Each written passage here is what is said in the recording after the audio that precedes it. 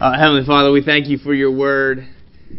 We just are so grateful that you would open up your word to us and teach us about yourself. And we just pray, Father, that now you would come and be our teacher, that we would sit at your feet and your voice would be the one that we hear.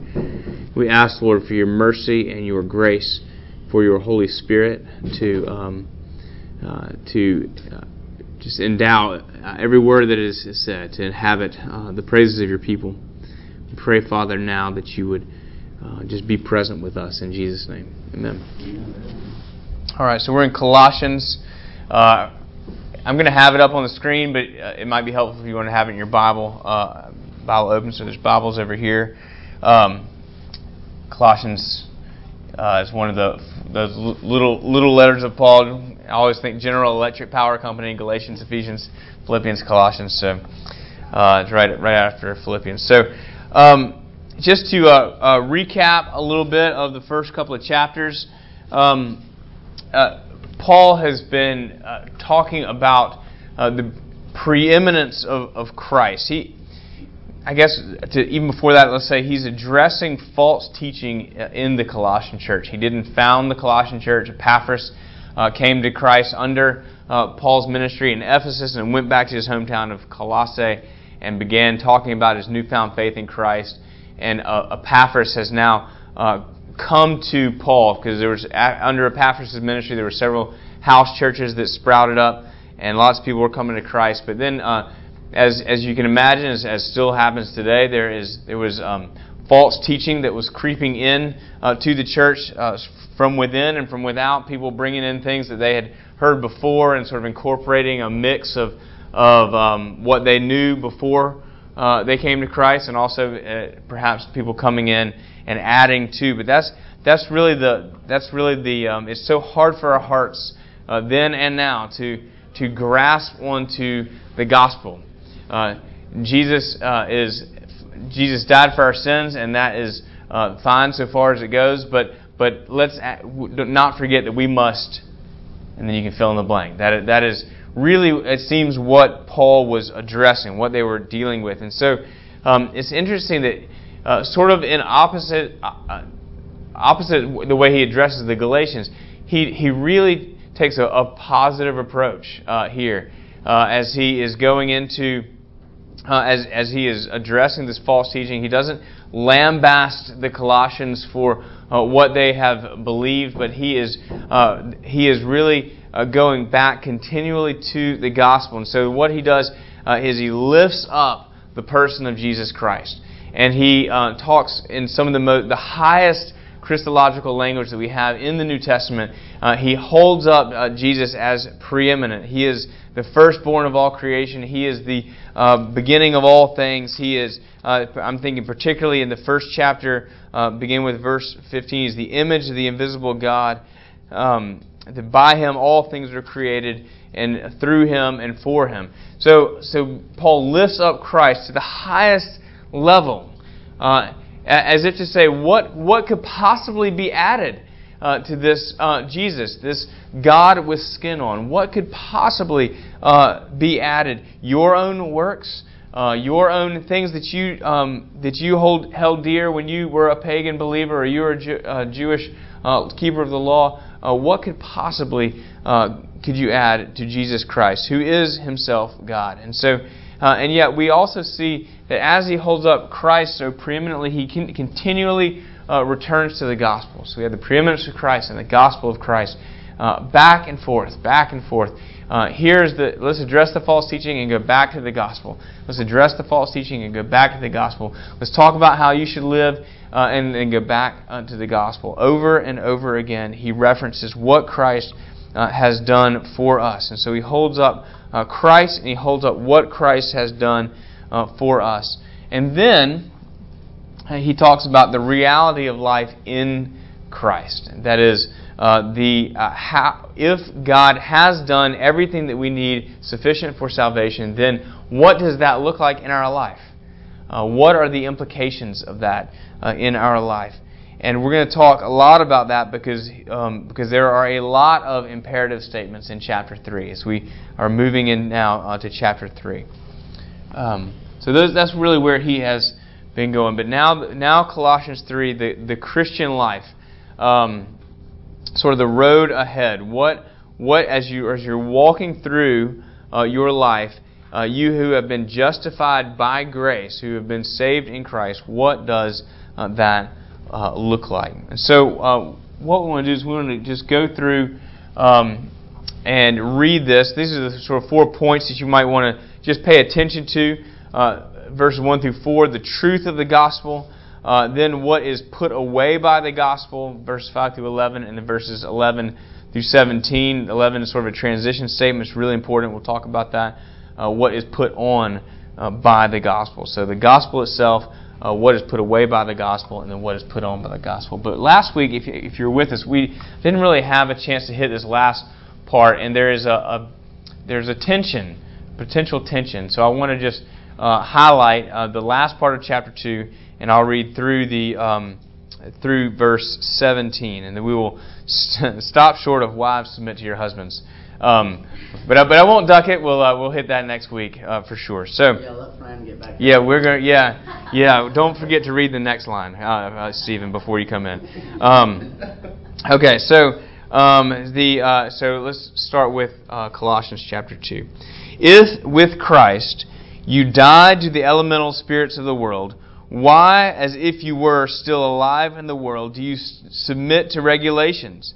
Do not handle, do not taste, do not touch, referring to things that all perish as they are used, according to the human precepts and teachings. These have indeed an appearance of wisdom in promoting self-made religion and asceticism and severity to the body, but they are of no value in stopping the indulgence of the flesh. If then you have been raised with Christ, seek the things that are above, where Christ is, seated at the right hand of God. Set your minds on things that are above, not on things that are on earth. For you have died, and your life is hidden with Christ in God. When Christ, who is your life, appears, then you will also appear with Him in glory. Put to death, therefore, what is earthly in you: sexual immorality, impurity, passion, evil desire, and covetousness, which is idolatry. On account of these things, the wrath of God is coming. In these you too once walked when you were living in them, but now you must put them away: anger, wrath, malice, slander, and obscene talk from your mouth. Do not lie to one another, seeing that you have put off the old self with its practices, and have put on the new self, which is being renewed in knowledge after the image of their Creator, of its Creator. Here there is not Greek and Jew, circumcised and uncircumcised, barbarian, Scythian, slave or free, but Christ is all and in all. Put on then, as God's chosen ones, holy and beloved, compassion, kindness, humility, meekness, and patience, bearing with one another, and if one has a complaint against another, forgiving each other. As the Lord has forgiven you, you also must forgive. And above all these, put on love, which binds everything together in perfect harmony. And let the peace of Christ rule in your hearts, to which indeed you were called in one body, and be thankful. And let the word of Christ dwell in you richly, teaching and admonishing one another in all wisdom, singing psalms and hymns and spiritual songs with thankfulness in your hearts to God. And whatever you do in word or deed, do everything in the name of the Lord Jesus, giving thanks to the God and Father through Him. Okay. So, chapter 2, the last paragraph. If with Christ you died to the elemental spirits of the world, why are you still living as if you're in the world? Now, I thought of the Four Tops, I Can't Help Myself, and so I looked it up on Google Images, and there's like 15 different album covers from different artists there that say, I can't help myself. It is a theme that runs throughout all of sort of the our poets, if you were. And I don't know who the Kelly family is. I can't help myself. I just thought it was sort of a funny. But Joey Lawrence, do you remember Joey Lawrence? He was on Nell when we were little kids, and he was a little cute little boy. And then it says, if you can't read it right here, it says star of the hit TV series Blossom, a big show, right? So remember Big Blossom? No, you don't remember that. But so Joey Lawrence, I can't help myself. Anyway, I just thought that was. Yes, Stephen. You should know that one of the Kelly family's biggest hits, and I'm not lying, is "I'm not gonna pee in my bed tonight." So that's what we're dealing with. That's what you're dealing with. Parishioners who know about the Kelly family. Okay, well, we'll have it's to. Got like 3 million YouTube hits. I bet it does. I bet it does. Thank you for that. All right. Well, today as we start our lesson on Colossians, it's so interesting. Like we have died. The truth about us, and listen, I want to say the reality of this was face to face with me yesterday, just in my own life, in my own heart. Why do you keep living as if you're in the world? You who have died to the elemental spirits. And what do he mean by elemental spirits? That's sort of a strange thing. He actually referred to that in verse 8 as well in chapter 2, where he says, see to it that no one takes you captive by philosophy and empty deceit according to human tradition, according to the elemental spirits of the world. It's basically the foundations, the sort of the fundamentals of what it means to be human. If you've died to the way the world works, is essentially what it means. The very sort of base way the world works, which is the law. Now it's interesting what he's talking. He says, why do you still submit to regulations? Do not handle, do not taste, do not touch, and so forth. He's not saying why are you still doing bad stuff. That's important to sort of hold on to as church members, as people who worship. And I look around the room, and we're regular worshipers in church. And yet, it is important to hold on to what he's not saying is why are you still doing bad stuff? And that's another question for another time. But he's saying, why are you holding on to these religious regulations? Do not handle, do not taste, do not touch. These are things that we're placing a moral value on and creating in ourselves a sense of self-righteousness. I'm okay because I'm not doing this. Therefore, God will accept me. I'm okay because I'm not touching this. It might be what we're eating. It might be what we are saying. It might be what we are watching on TV. But I am okay because of what I am doing. I am more acceptable to God because of this thing. Those regulations that we place on ourselves. I went all of Lent without fill in the blank. Nothing wrong with Lenten disciplines. Nothing wrong with controlling yourself. And yet, when those things become part of our own identity and part of what we associate religiously as what makes us acceptable to God, it becomes a problem. Now, what he's saying then is you died to the law.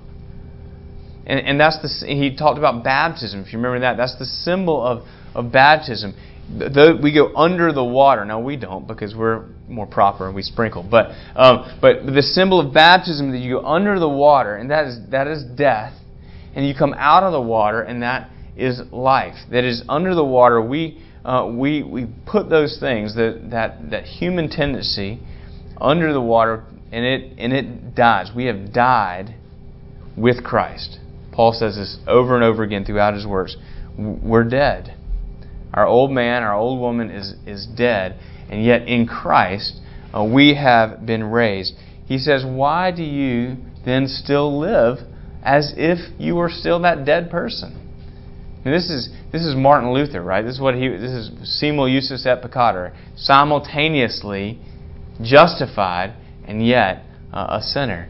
And so Paul is encouraging there us to live in the implication of the gospel. So why are you still in the world? And this just stops me short. These have an appearance. This is talking about these laws, these regulations we place on ourselves. They have an appearance of wisdom. but they are of no value in stopping the indulgence of the flesh. Isn't that interesting? And I think you can take that down two roads. One is that actually, in the long run, those good boundaries that we place on ourselves and fool ourselves into making us believe that we are therefore more acceptable to God, they actually, in the long run, don't keep us from the bad things. They don't keep us. Eventually, we crack, right? Eventually, it's the story of every fallen pastor that always makes the news. I have this facade of regulation around me, and yet eventually the wall comes crashing down. So we can take it there. Or the other ways we can take it is that the wall, the indulgence of the flesh, is not just bad things, sexual sin or whatever like that. It's feeding the idea that I am doing it on my own, that I am making myself acceptable to God by the works that I have, because I don't smoke, don't chew, don't go with girls who do, that I am more acceptable to God, or I'm in church every Sunday, or which is again it is a hard balance in the Christian life, because we want to live lives that are righteous and holy, and we want to be in church every week, and we want to live according. We're at the Sermon on the Mount where it says it's not the outward appearance, it's the inward motivation. So the indulgence of the flesh is just as easily an internal self-righteousness as it is an outward moral failure. Okay. We have this sort of, what I was thinking of, the tension of imperatives, where Paul says, don't submit to regulations. Do not handle, do not taste, do not touch. He said, you died to all that. Why are you still submitting to this? In the very next chapter, he has it's all these imperative statements. I'll just put to death what is earthly in you: sexual immorality, impurity, passion, desire. On account of these things, the wrath of God is coming. You must put all these things away: anger, wrath, malice, slander. Put on then compassion, kindness, humility, meekness. So, what is going on here? Paul says, don't submit to regulation, and he gives this whole list of things that we as Christians are supposed to do. How do you read that? You see what is Paul? If you're just reading this in your daily devotions, in the Bible in a Year blog, which you're all going through, which is available to you in case you should want it. How do you read this? Do you notice? What do you see what I'm? Do you see what I'm talking about? This tension here that he's saying, don't do these things because you died to it, and then here are all these lists of things that you should do. How do you handle that as a Christian believer? One of them is matters of the heart. Okay. The other one's just law, like what is a very outward appearance. Mm-hmm. What I'm touching, what I'm handling, and the other one's just matters of the heart. Anger, mm-hmm. Wrath, malice. Mm-hmm. Also says, do not lie to one another. So that there is some sort of overt or outward things, yeah. but I can go there. So there's the things that he's talking about more inward perhaps. Okay. What else? Well, he's asking. The first one, he's not saying don't do that. He's saying examine your heart about it. He's saying, why do you submit to these things? Like why are you doing those things? So it's not. It looks like he's not saying at the beginning like all of those rules are, if you're doing those, it's bad. He's saying, I think he's just like imploring, like, let's examine the real motivation behind why we're, Okay. You might think in terms of folks who bow to the altar every time, or cross themselves when the cross goes by, or when there's or bow when the cross goes by, or there's there's different sort of things in the church. Those things aren't bad, but if you think why are you doing them? because that's what real Christians do, and I'm a little more holy than the person who didn't do that. Which that's why I don't do it, because I don't want to go down that road. But that, I don't know, that's what I thought of when you were talking about that. What else? How do you hold this? Just for me, it James. shines light on more mindfulness. Just, we live in a society which is ridden with all these laws, and wanting to just be aware of blind obedience. Just a more mindful presence of what's my heart in this? Where's my heart in this? Okay. Just going through the motions. Is there some image I'm trying to maintain, or am I really putting my soul into this? So I just, for me, it's like, wow, what am I really doing here? Okay. So what was your slide from last week? It was orthodoxy and then something on the other side. I can't remember what was on. Don't be deluded. Yeah. There's several don'ts. So there's sort of the pattern of chapter 2 is orthodoxy, don't be deluded. Orthodoxy, don't be tricked. That's what I couldn't remember. Yeah. On the outside. But the whole idea of the orthodoxy is that your holiness or your righteousness is in Christ. Mm-hmm. The delusion is, I do this, I do that, I do that. Therefore, that's my holiness. Right. So he seems to be talking about putting off the delusion and putting on what is the doctrine. Right. So the fruit of the Spirit come. Okay. Right. So you're absolutely right about that. So here's the difference. In Colossians, it's the first paragraph in chapter 3. If then you have been raised with Christ. He doesn't say, and so this is the truth of the gospel. Now, number one, as we're going through, if you have been raised with Christ, and you have. It's not saying in order to prove that you have been raised with Christ, or in order to be worthy of being raised with Christ, in order to put yourself in a position that Christ would want to raise you. No, you have been raised with Christ. That's the difference. It's that Christ has and that's a passive statement. You have already been raised with Christ. Theologians call this union with Christ. We have died with Christ. We are raised with Christ. You didn't die. You weren't raised up. But in Christ, what is true about Christ is true about us. We have died. Our inward selves, our old man, as Paul talks about it, has died, and we have been raised with Christ. Again, this is passive, and this is all the difference. The truth about us is that we are justified. We are completely raised up. There is nothing that we can add to what Christ has done for us, and that's the difference. That's what comes between the regulations that we don't need to submit to, or at least we need to call into question, and then the regulations that He gives about what we are to put away. If you have been raised with Christ, seek the things that are above where Christ is. That is, you who have been saved, seek after the one who has saved you. You have been raised with Christ, therefore lift your eyes up to where He is. Set your minds on the things that are above, not on things that are on earth.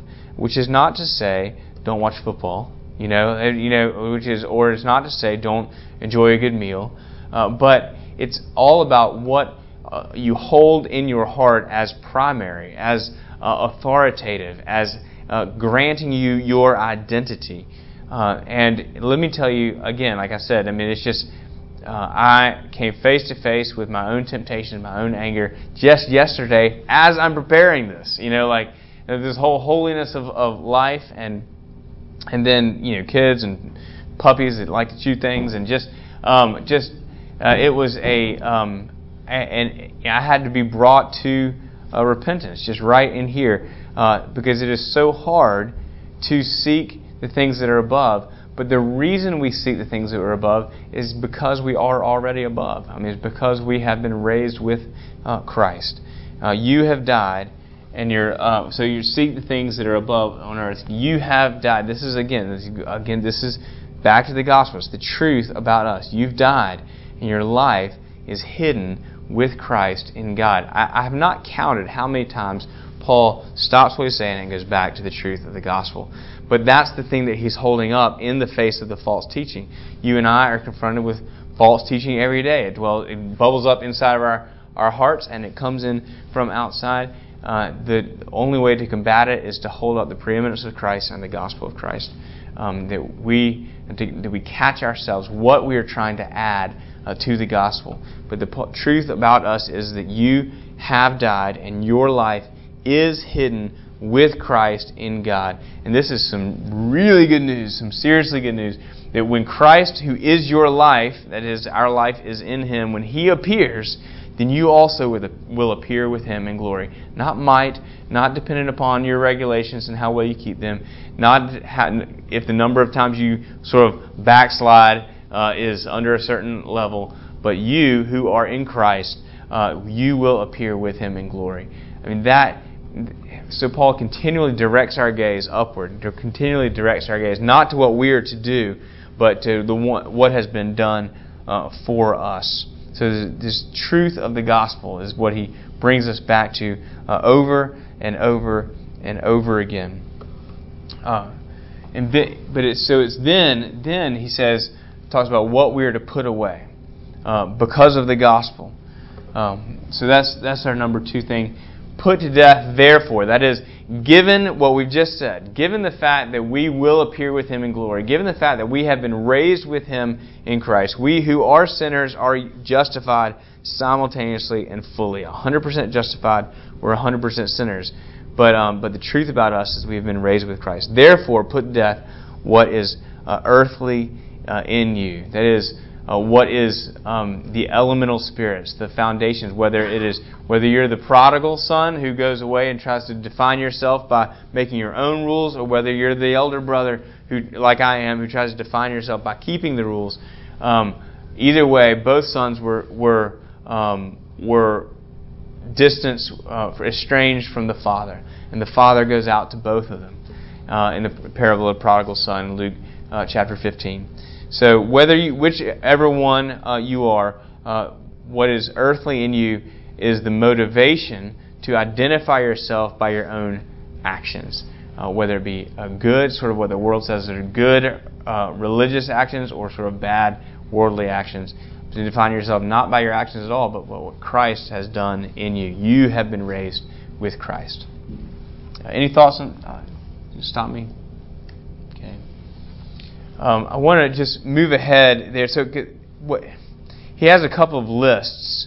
Put to death what is earthly. He talks about sexual immorality, impurity, passion, which is not to say you shouldn't be passionate, but sort of giving into your own lusts, the lusts of your heart, evil desires, covetousness, which is idolatry. Again, idolatry is putting something on the throne, anything on the throne other than God. It could be, again, look to the world. The world might call it good, and the world may call it bad. If it's not God and it's on the throne of our hearts, then it is idolatry. Again, anger, wrath, malice. These things are important, but we don't need to go through each of them, because the idea is that we're to look back to Christ. Now, it might be well for you in your spare time to go back and sort of examine your heart against each of these things. But again, the answer isn't to buckle down and not be angry. The answer is to look to Christ, who is your life, in whom you have been raised. But so it's interesting to me that he says, and he talks about, he says, don't lie to one another.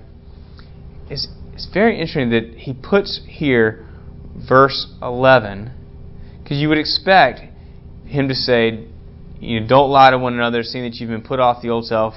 You might expect him to say, because Christians don't act like that.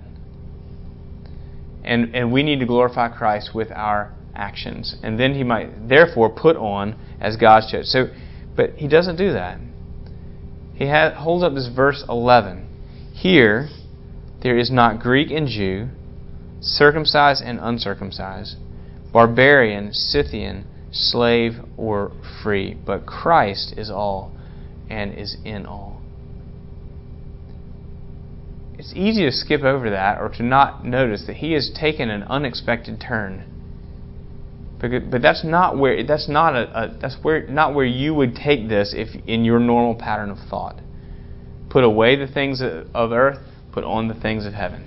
You wouldn't stop and say that there is no Greek or Jew. But why? So why does Paul do that? we identify ourselves by by so many things. In their culture, whether you're Jew or Gentile, whether you were marked by the covenant, circumcised, or not, and that was within the church, right? I mean, are you a Jewish believer, sort of a real believer, or a pagan believer, second-class believer? Paul says, here, and where is here? It's in the justified life. Here, we're not identified by anything except for in Christ. That in sort of the culture wars, which talk about how everyone has the freedom to be who they are, and to choose their own sort of morality or expression or orientation, and what drives me crazy about that is that the church typically makes very little protest to those to those qualifications and those categorizations of different people. Because what Paul is saying is that in the church we can't make those categorizations. You're not defined by your right to be this or your right to be that. We're defined by Christ. People have said that, we can add all sorts of, there's no black or white, there's no gay or straight, there's no because and therefore saying that all are welcome, and that's true. But we don't define ourselves by those things anymore. And what the church has missed is that what this is saying is that we are all one in Christ. The sexual immorality, the impurity, the covetousness, the anger, the wrath, the malice, the slander, all those things are isolating. And I think of when I lose my temper, I try to play it off, but I can't really look the person in the eye. Again, I try to play it off and I try to distract myself. Until there's reconciliation, there's a barrier there. These things separate us. And what Paul is saying is that the reason we put those things away is because of who Christ is. That we are all one in Christ. We're not just individually unified to Christ, but we're corporately unified to Christ and to one another. That we are one body in Christ. It is in our American individualism society, it is very hard for us as a paradigm to think in terms of corporate unity. That I, in Christ, am connected to you, Stephen, in a deep and profound way. We might think of it in terms of our marriages, that I'm connected to Amy in sort of one body, one flesh. But we don't think of it in terms of our unity in Christ. And we cannot put a high enough value on our connection as brothers and sisters in Christ. Because it's not just that I'm saved and you're saved, but we all are saved together. And so that's why it's not just about Christians don't act that way and you, Tim, need to act a particular way, so don't be angry. But we who have been unified in Christ as the body of Christ are one body in Him, so that we hold those things up, and we hold ultimately not just those things, but we hold Him up, and we do so together. So our identity is in Christ alone. Joe, Yes, don't Jim. you think some people want themselves to be identified by whatever kind of activism they're in? Oh, without question, they want to be. They want to be identified by that. But what I'm saying is that Paul says that we are not identified by that. We are identified by Christ. And that's my frustration, is that the church really doesn't stand up and say, wait a second, we're identified by Christ. A lot of times the church champions the causes. Which is to say, they might be fine causes, but to allow people to identify themselves by those causes rather than by Christ is an overstep. Those things fade away in importance. We are called to love the widows and the orphans and to stand up for justice and mercy, but it's because we've been raised with Christ, and so we shouldn't allow ourselves. That's an indulgence of the flesh. So I agree that people want to, So what is put on by the gospel then? He says, put on then, and again, he qualifies it. Don't just put on them because it's the right thing to do, but as God's chosen ones, because you have been picked up and plucked out of destruction and placed in the kingdom of heaven by God. You could not have done that yourself. He chose you. You may have given yourself in a choice for Him. I accept you, Jesus, into my heart, or I ask you, Lord, to forgive me of my sins. You could not have done that. I could not have done that if God had not chosen us first.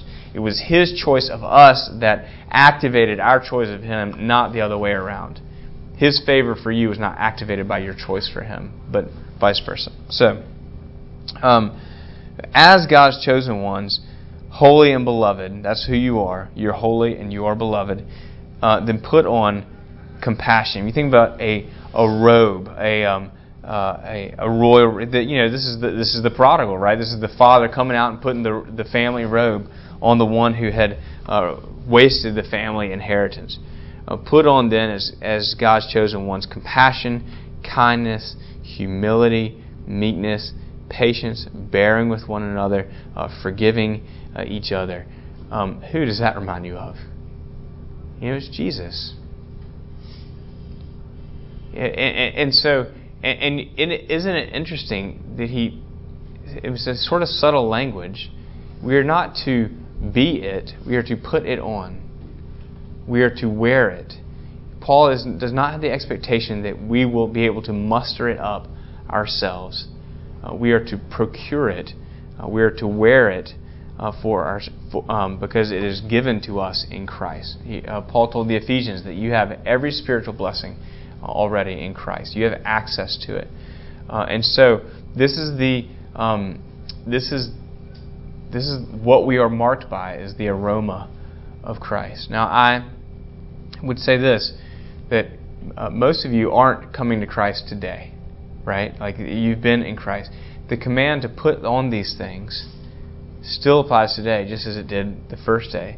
So tomorrow, when you find yourself in your workplace and you lose your temper, or you have any of the things that he has listed here, you put away those things. It's an ongoing, continual command. You put away those things, and you put on those things. You put on the compassion of Christ, the kindness of Christ, the humility of Christ, the patience of Christ, the forgiveness of Christ. You put that on. You wear it as a royal garment, and this is not a one-time transaction, but a daily, minute-by-minute transaction, renewed over and over again. And then he says, above all, I wanted to just say, this is what I said.